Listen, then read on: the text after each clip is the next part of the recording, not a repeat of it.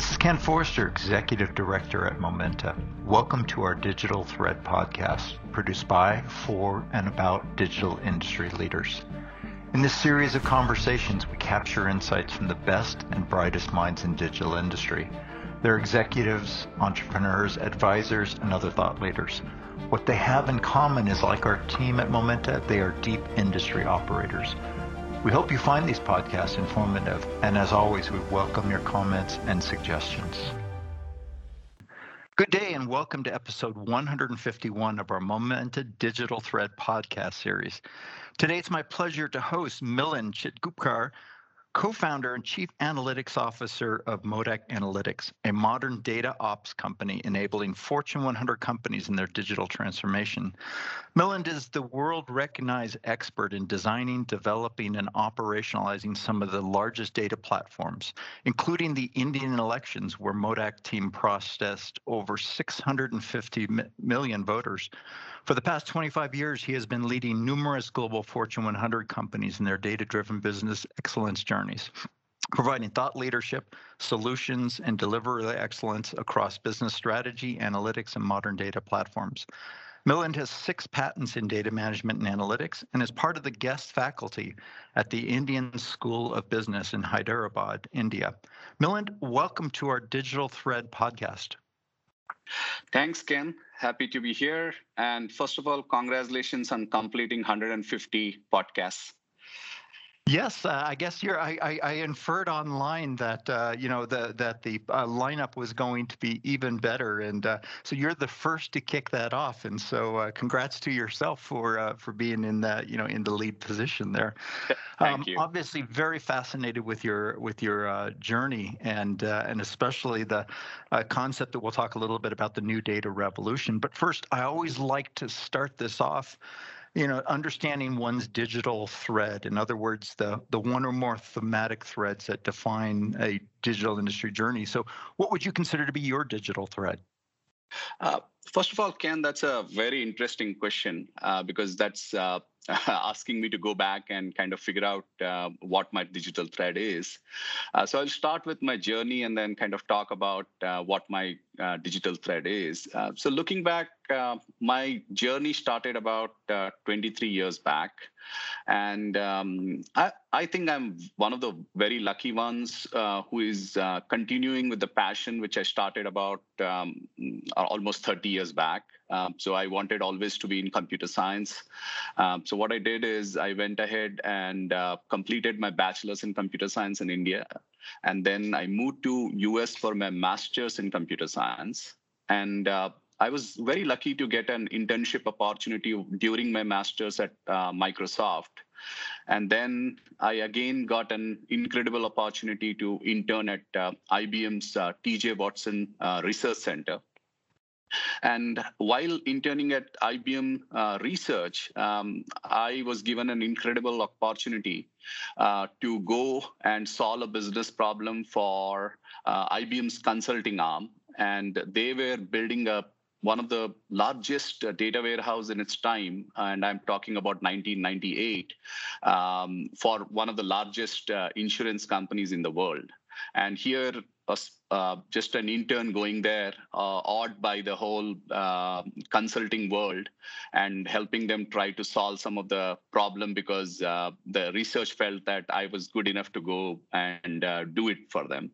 And that started my whole data journey. I was incredibly fascinated by the world of data and what we were trying to do there at that insurance company. Going back in 1998, we were attempting to build one of the largest data warehouse at this time. And around, if I'm not wrong, right now 18 terabytes sounds a puny amount of data. But back then, our data drives came in 2 semi-trucks. And then we assembled that whole warehouse on IBM platform, and then started to collate all that data, bring it to a place, and started churning insights. And the insights were to help that company market better. So if you ask me what has been my data journey or digital journey, I guess my digital journey has been building data platforms at scale and then turning data into an asset for some of the largest enterprises across the globe. I was fortunate enough to work on multiple continents. So I worked obviously in North America, I worked in Asia, and then I spent significant amount of time in South America. So observing these cultures and then how things get done and leading large team across different continents was what I would call my digital journey. And luckily enough, I'm continuing that passion. So even after 23 years, I am still passionate about building large scale, petabyte scale, in fact, data platforms now. And I'm very, very happy that I am able to accelerate that process for enterprises and our customers, where we are rapidly delivering value from that data. And the other thing I would point out, given where we are right now, is that if you are in the data domain, I would right now state that we are in the golden age of the data. And we are in midst of what I call new data revolution, and that is slowly transforming our lives. And that's what this journey has been. So I'm looking forward to this continued journey in this space. It's interesting. So you spent, coming from an internship position, 15 years at IBM and ultimately co-leading their business analytics and optimization practice. And you mentioned already a lot of the breadth of experience in terms of countries, clients, use cases, et cetera.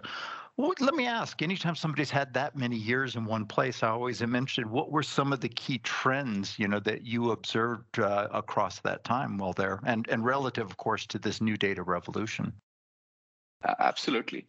And my professional career at IBM was extremely rewarding for me. I joined as an intern, as I stated earlier. I went on to become a consultant, and then I eventually became a leader managing large team. And in that whole process, I got to work with some incredibly great colleagues who have probably molded me into what I am today. And so I always honor that and respect those colleagues and who have become lifelong friends now. And another thing is, since I worked in the consulting arm of IBM, it always provided me a unique outsider perspective while I was working with our clients, and how their processes work, what makes them tick, what are the different business problems each one of the companies in trying to solve. And if I go back a little bit, right now the world is what I call caught up in the hype of machine learning and artificial intelligence. Rightly so, because it is so incredibly fascinating. But in 1998, when I was working for one of the largest insurance company and I joined IBM, I was very fortunate to work with some of the brilliant mathematicians from IBM labs who were hand coding the neural net algorithms to kind of work on how to optimize marketing. So it was very, very fascinating for a 21, 22-year-old to be exposed to that. And then from there, in 2005, I was asked to join as a founder member in Center for Business Optimization, which was IBM's initial foray into predictive analytics and machine learning. And then that eventually evolved and merged into what was known as Business Analytics and Optimization practice. And this group was very close-knit. It was a 15-member founding team. So I have literally seen from my perspective how the evolution of what we term analytics and optimization has happened during that time frame from 2005. And I had a front row seat for that transformation. And when I started my career, the problems were defined as data warehousing and data marts. And then eventually they were called as business intelligence.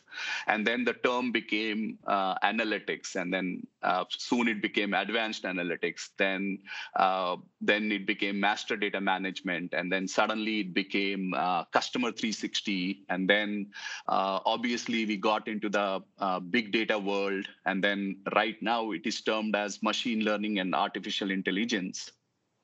But if you look at what what I feel fundamentally is that we are trying to solve the same problem, which is you are gathering the data, you are managing the data, and then you're processing that data to gain valuable business insight. And whatever the term we use, it's the old wine in the new bottle, and we are repeating the same thing. And what I see in that whole journey is around 2007, business leaders started becoming very serious about data. And there is a multitude of reasons for that. One is they wanted to gain the competitive edge in the internet era. So businesses started shifting from brick and mortars to this complex, connected world where there were different touch points, and they were deluged with data coming from these touch points, whether it's internet portals or apps or whatever that is. So they became very serious about investing in a data asset. And then the financial crisis happened, and that actually accelerated the change where data was seen as one of the driving factors. And there were multiple changes associated with that. So because of these data sources popping up, they were looking at like how do we leverage this data, or how do we manage this data, and struggling with, in fact, the deluge of data, right? And then suddenly the world caught up in this hype of big data. And the primary trend I saw while having that front row seat is the term I call as centralization of data. So what happened is organizations decided that they're going to put all their data at one place and then give access to their data scientist. And they then thought that this will accelerate the decision-making process or accelerate the mining of information from the data. But what they failed to realize that the problems were not solved. The problems were basically, how do I identify valuable data in the company? How do I trust my data? How do I know what my data lineage is? So the problems were similar, and they were most of these endeavors. If you go back and look and search on this, there are about thousands of articles which state that 70 to 80% of these big data projects or these projects fail because they're incredibly hard to build and leverage them.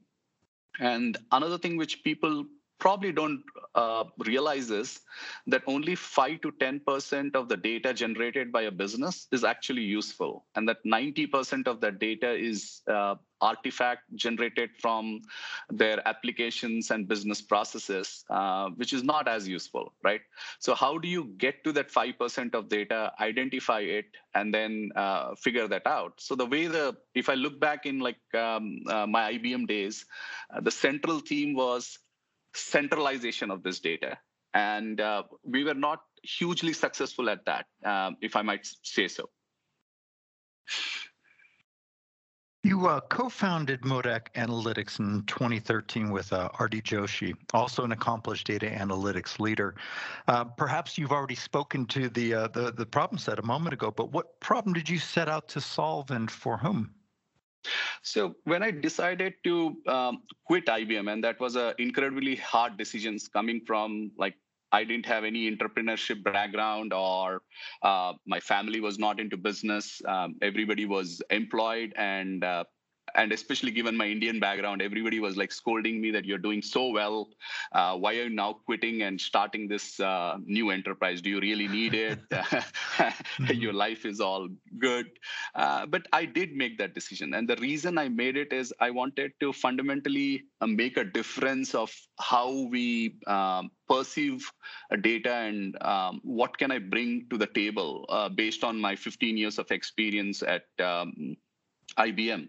And during that time, one of the things we started noticing is that companies were hiring CDOs, and they were and those CDOs were tasked with building out data capabilities for these companies.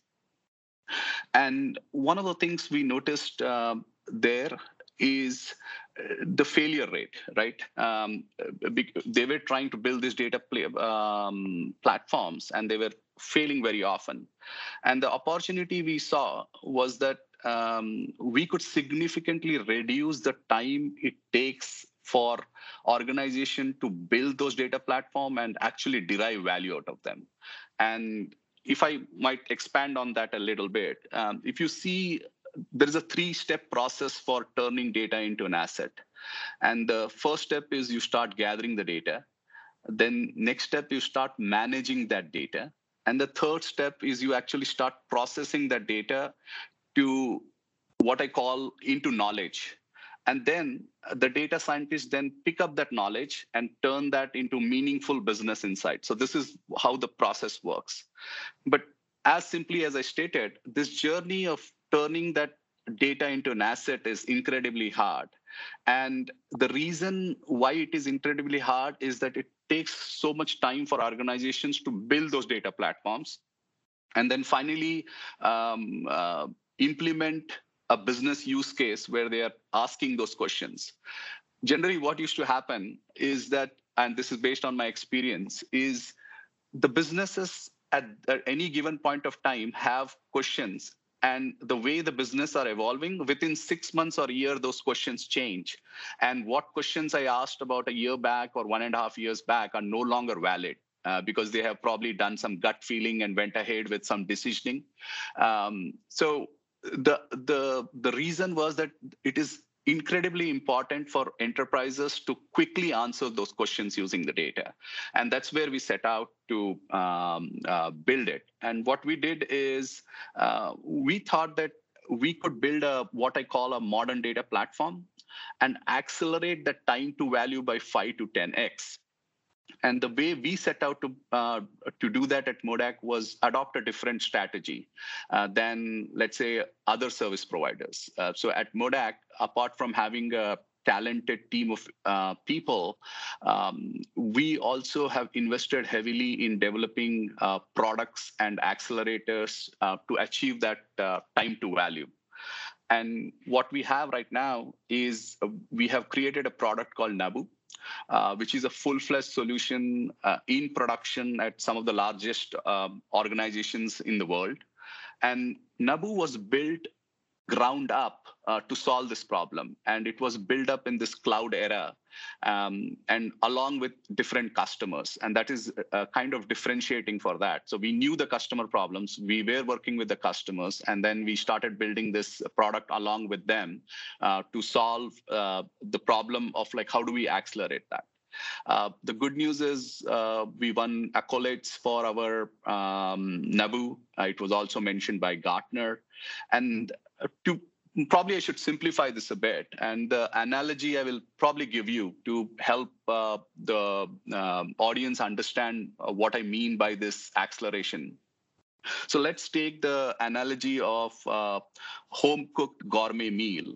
And what happens there is, if I want to build let's say I want to cook a gourmet meal, what I do is I create a ingredient list. I go to the grocery store because I probably don't have all the ingredients in my refrigerator. And then I shop that, then come home. And then what I'm doing is I'm prepping my meats, cutting my vegetables, and then I'll probably cook 2 or 3 sauces to go along with the meal. And then finally assemble that meal. And then visually dress up that meal so that I can present it to my family and friends. And then we all enjoy that meal with a glass of wine. And that's what exactly is done by enterprises when they deal with finding data or trying to convert data into an asset. They follow this gourmet meal approach where they're building every time they're going and building this. Now, what we are trying to do is make that into a commercial kitchen or a restaurant. And in restaurant, the ingredients are pretty much delivered to your doorstep every day. You take the meats, you take the veggies, you prep them, you pre-cook your sauces. And when the restaurant service starts, you're building these known recipes within 15 minutes and delivering that to your customer who is incredibly happy. So what we are trying to do with Nabu is kind of accelerate the data operations in a company from the gourmet meal approach to the commercial kitchen approach. And if I might point out, I'll give you an example. In our recent work with one of the largest pharma companies of the globe, we were able to put up a modern data platform in under 12 weeks.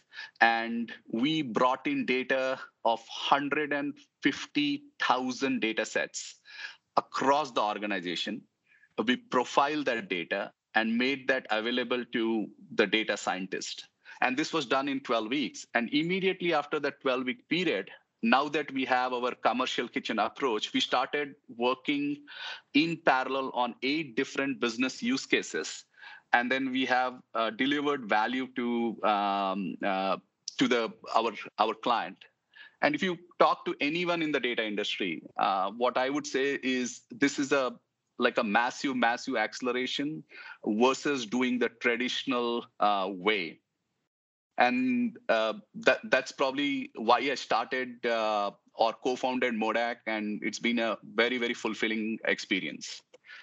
Yes, it sounds like it has, and I love your analogy of the commercial kitchen. I might even go so far as call you the fast food of data ops, but I'm not sure that would have just positive connotations. So, but I understand you guys are already over 350 people at Modak, so quite a journey already, and that at least lately, as we were talking about, e-health applications is driving much of that recent growth. What healthcare sectors are you focused on, and what are some of the factors you see contributing to this growth? And as you pointed out, that was a incredibly rapid growth for us. So until 2017, we were still a very small organization. So beginning of 2017, we were just 22 members. And today we have scaled up to being a team of about 350 members. And however, we still remain to our core ethos, which was we are going to be a boutique company, very focused on bringing some exceptional talent, which is devoted just to data engineering. So we don't do any other thing apart from data engineering. We even though we call ourselves Modak Analytics, majority of the work, almost I would say 98% of our work, is focused on the field of data engineering. And we don't even go into the analytics, because I fundamentally believe that 85 to 90% of the work a company does when it's dealing with data is data preparation and data engineering. And the 5% or 10% of the work is devoted to what I call data science. And more I see when people come to me for advice, I tell them that, look, there is auto ML coming where it has become a computation problem. You throw a data at a computer and it's going to tell you which algorithm is the best suited for this job without needing a human. So why would you want to enter that field, which is going to be automated? Of course, I might be controversial there, but that's my opinion coming from what I do. Now, coming back to your question on what is driving our growth and what are the sectors we are focusing on. So our current focus has been mostly working with some of the top life sciences and healthcare companies. And what that requires is a deep domain expertise in that sector and understanding of the data elements in that sector. And what we are seeing very recently, especially after the pandemic and even before the pandemic, is that there is a massive investment from these companies to build out their data infrastructure and developing new capabilities around the data. And I will tell you what is driving that, right?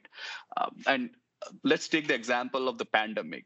In the pandemic, that was I would say, an exemplary example of human ingenuity and the way across the globe companies tackled to manufacture a vaccine in record time. Means without data, it would have been impossible. So example, the way they sequenced the virus, the COVID virus, they sequenced it in matter of like under a week.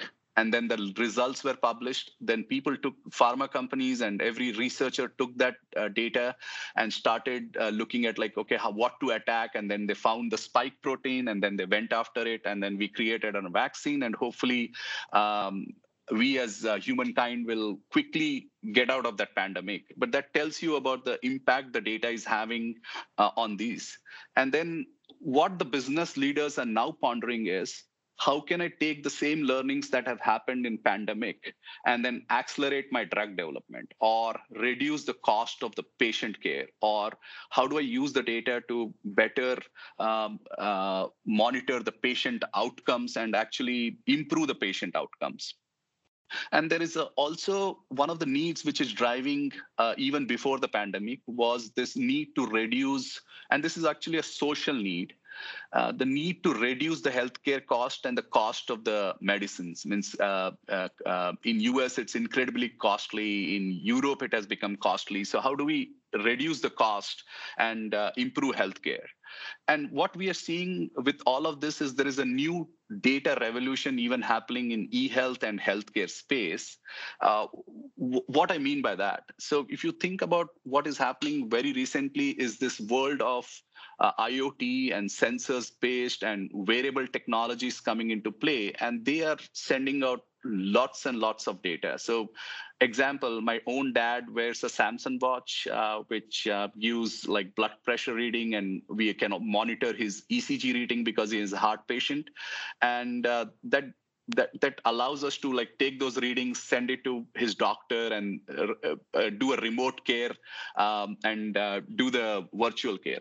And a lot more companies are realizing that these life-threatening chronic diseases can be better managed at home.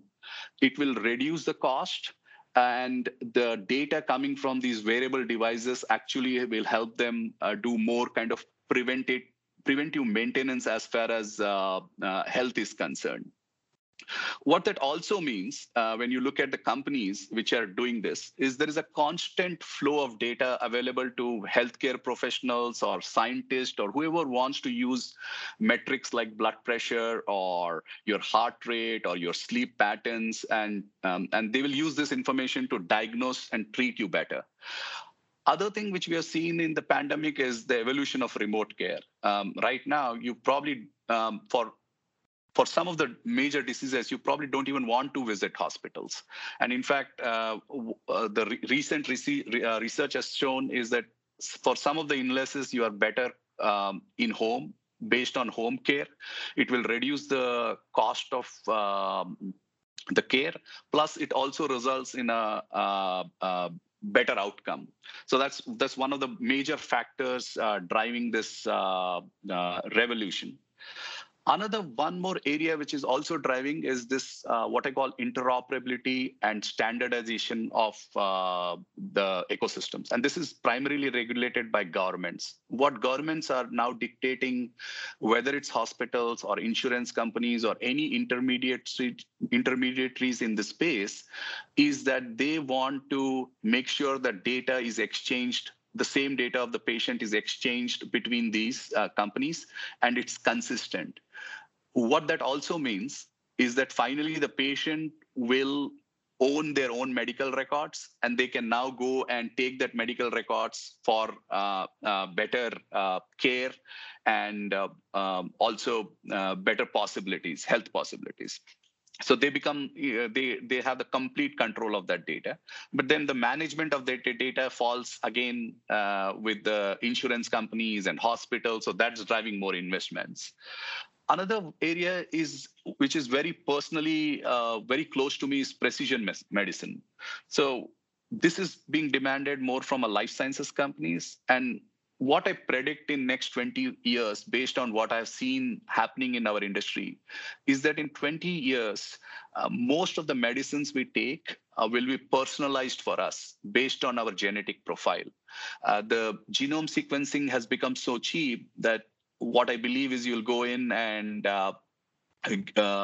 like blood work, you'll do your genetic profile, and then you have it with you. And then whenever somebody is going to prescribe your medicine, they will look up your genetic profile, match something, and then start prescribing specific medicines that probably work for you.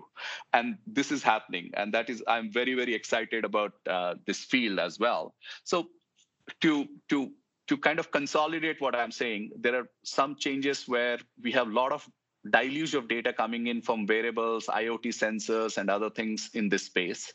Second is the precision medicine. The third is the interoperability and standardization of the data. So that's driving a lot of investments in the healthcare sector.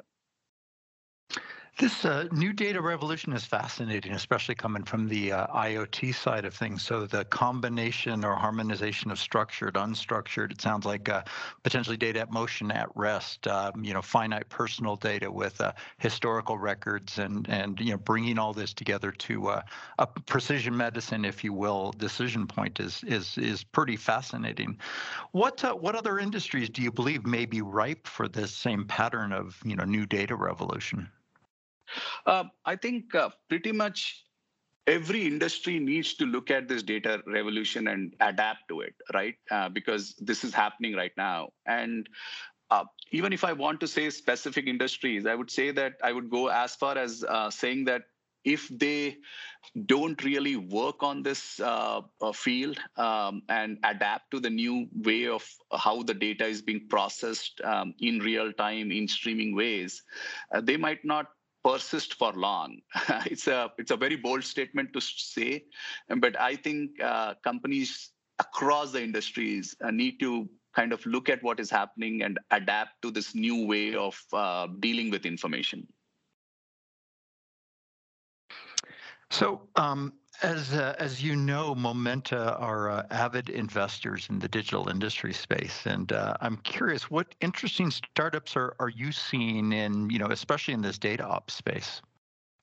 That's a very tricky question, but I'll try to answer very honestly. And what I see, especially looking from a investor myself, and I'll talk about that as well, is that there's a lot of capital floating around, both from venture capitalists, private equity, and high net worth individuals.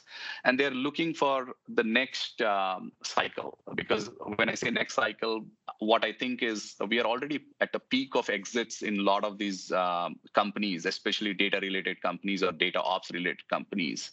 And the surplus capital is chasing very few opportunities and looking for a new home.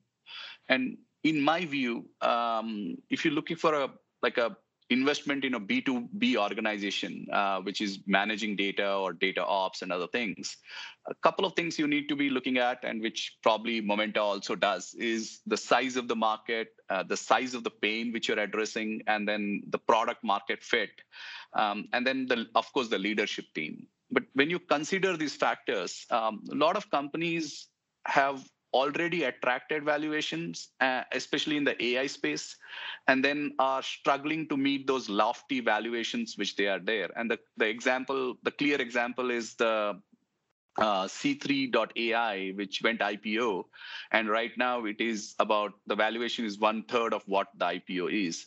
So there is this. I would just caution with the prudent investors like you and Momenta, I would caution against the hype of the AI. So look at what is the market size, what is the market fit, and what are the pains they are addressing, and whether the valuations meet those. But however, coming back to your point, we do work with some of our partners, and I think they are at a good valuation, and they are doing some incredible work. One is Logi Analytics, one is Starburst. Cloudera went again private because they were public, and then they took them off the grid, and now they are private, and they're doing some incredible things on cloud. And as I mentioned back, what I wanted to say was I'm also an investor, and one of the things I invested looking at my field and how I can mentor them is a company based out of India called Earth Technologies. And what they're doing is they are attacking, and they're a SaaS company, so software as a service. And what they are doing is they are working on leveraging data to speed up construction and transform the construction industry. So that's one industry which has not yet been transformed. And there are incredible opportunities if we go there, and that as we speak, there are some incredible innovations happening in that industry where people are going like prefabrications. Just go and look at, like, I think it's Swift Pods, where they're manufacturing whole bathrooms and then they come and just install the bathroom while you're constructing the home. So it's like completely prefabricated. And the way the revolution is happening in that across the space in terms of design and also how they're building that is kind of very, very heartening to see. It means we might probably see houses being built in like days or weeks instead of months. Those are great examples. And I remember in our pre-conversations, you mentioned a source of pride in that where India has largely been an IT services provider, a very valued one in most cases. You're seeing a move of the economy to more IT products per se. And interesting enough, obviously you guys represent an interesting example of that. Maybe you can say a few more words, putting your India economic development hat on. Yep, thanks for that. And what is happening in India is one of the things which is I'm incredibly passionate about India is the fact that when I moved back about 8 years back to India. I see this drive in people, which I call New India, which is they want to get out of poverty. And this is across the board. People who are doing like menial jobs, or people who are Uber drivers, or people who want to make a difference in their life. And what they're seeing is the ticket for them to get out of poverty is education. And and I love companies which are investing in education tech in India, where their online there is online mechanism of teaching the kids. And one of the incredible things that has happened in India in last 8-9 years is this reach of technology. So you go to villages in India, they have access to like what we call Geo Revolution. There's a huge Indian company called Geo, which has launched one of the cheapest rates of mobile connectivity in the world. We literally pay like cents for each gigabyte. That's how cheap that has become. And what that has done is that has exposed large amounts of Indian population to the outside world and connected them. And now they want to take up the next step. And what I see is the culture is shifting in India. Initially, we were projected as a services hub, and there is a labor arbitrage, and you would get services incredibly cheap in India. What that is translating now is more into a product innovation. So there is a lot of innovation happening on the ground, and products are built at scale for Indian audience and India. And then these products might come outside the globe, outside India, and reach across the globe as they mature. And thanks for stating that. But we are also incredibly proud that we are building innovative products out of India. Thank you for that, and it is interesting to see the metamorphosis happening there. Certainly, we're seeing it from our investment angle as well. So, finally, in closing, just quick question: where do you find your personal inspiration? Personally, I love teaching and extending that, mentoring people.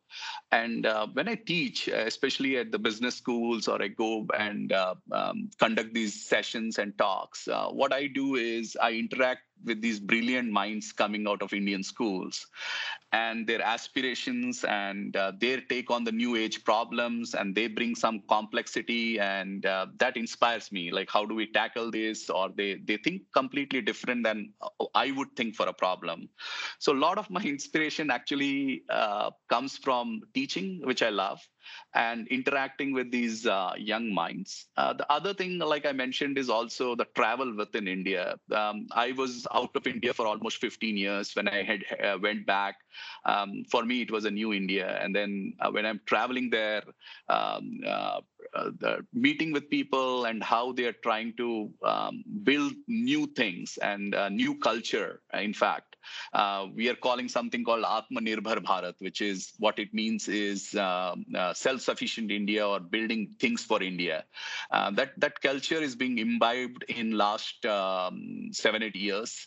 And what that means is probably we will see more people getting out of poverty, and we will generate a lot of high-paying employment for people.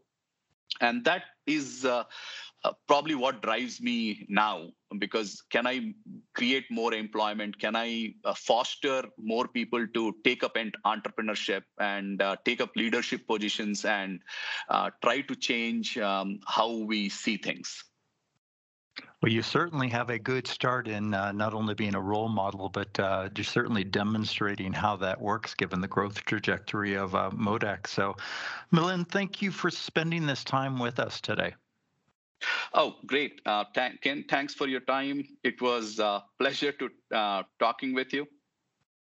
As well. So this has been Milind Chitgupkar, co-founder and chief analytics officer of MODAQ Analytics and a leader in the new data revolution. You can learn more about MODAQ Analytics at modak.com.